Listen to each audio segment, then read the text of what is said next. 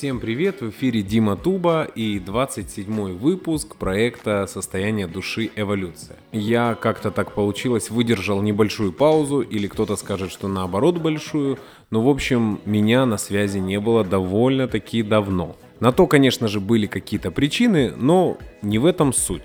Я хочу поговорить все-таки о том, о чем мы с вами договаривались общаться, о творчестве группы «Состояние души».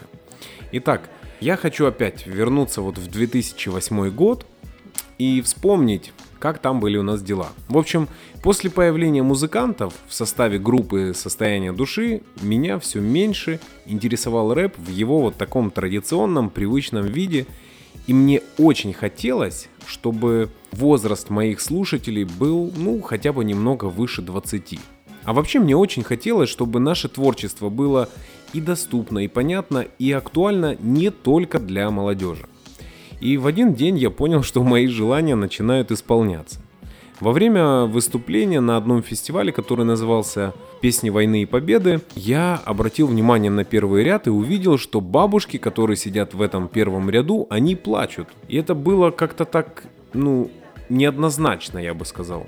Это было и трогательно, и приятно, и я тогда понял, что наши труды, они не тщетны. В тот день я исполнял на этом фестивале песню «Верность». И как раз о ней хочу сегодня с вами немного поговорить. В общем, эта песня была написана еще за несколько лет до того, как состоялся ее релиз. И сначала это была абсолютно другая песня, в которой даже припева не было, и музыка была совершенно другая. Мы много раз ее исполняли на концертах, и мне казалось, что эта песня «Верность» уже отжила свое. Но ее настоящая жизнь началась несколькими годами позже. Мы с моим другом Федором Фендриковым погрузились в его красную Тойоту Короллу и отправились в Торез все к тому же Жене Сафонову. Спросите, для чего опять я туда поехал? Конечно же, для того, чтобы записывать новый альбом группы «Состояние души», который называется «Время перемен». Дорога опять была очень долгой, но оно того стоило. Мы приехали и сразу же начали творить. И одна за другой записывались песни, и наконец подошла очередь песни «Верность».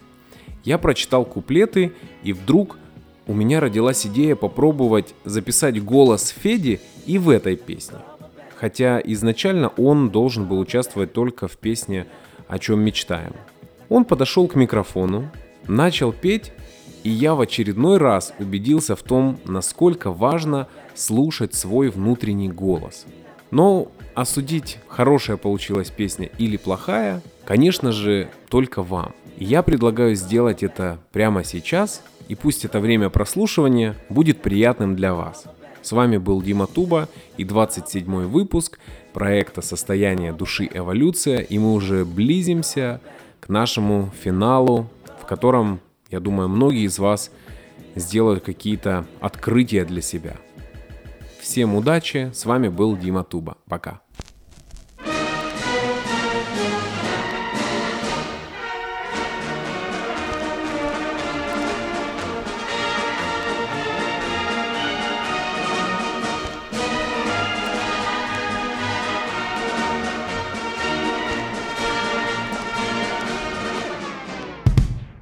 Жди его годами, храни любовь и память, они тобой правят, в глазах горит пламя, письма в никуда, по сотне штук. Расскажи ему, как живешь тут, изо дня в день один и тот же почерк. Все ее тело помнит те ночи, помнит все слова, помнит каждый вдох, помнит тот лук, помнит все насток.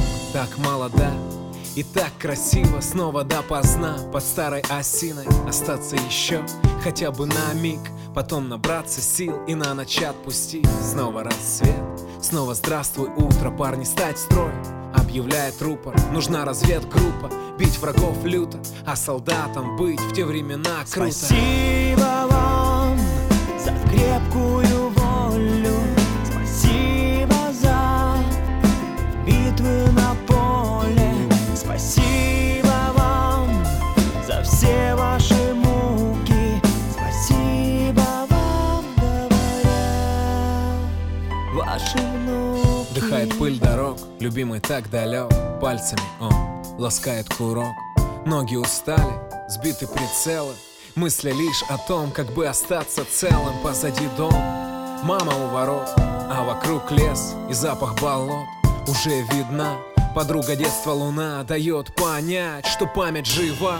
Чувства наполнят грудь, звезды укажут путь. Вернуться обещал, значит не сляжет тут. Один за другим, как подкошенный, все враги его на землю брошены.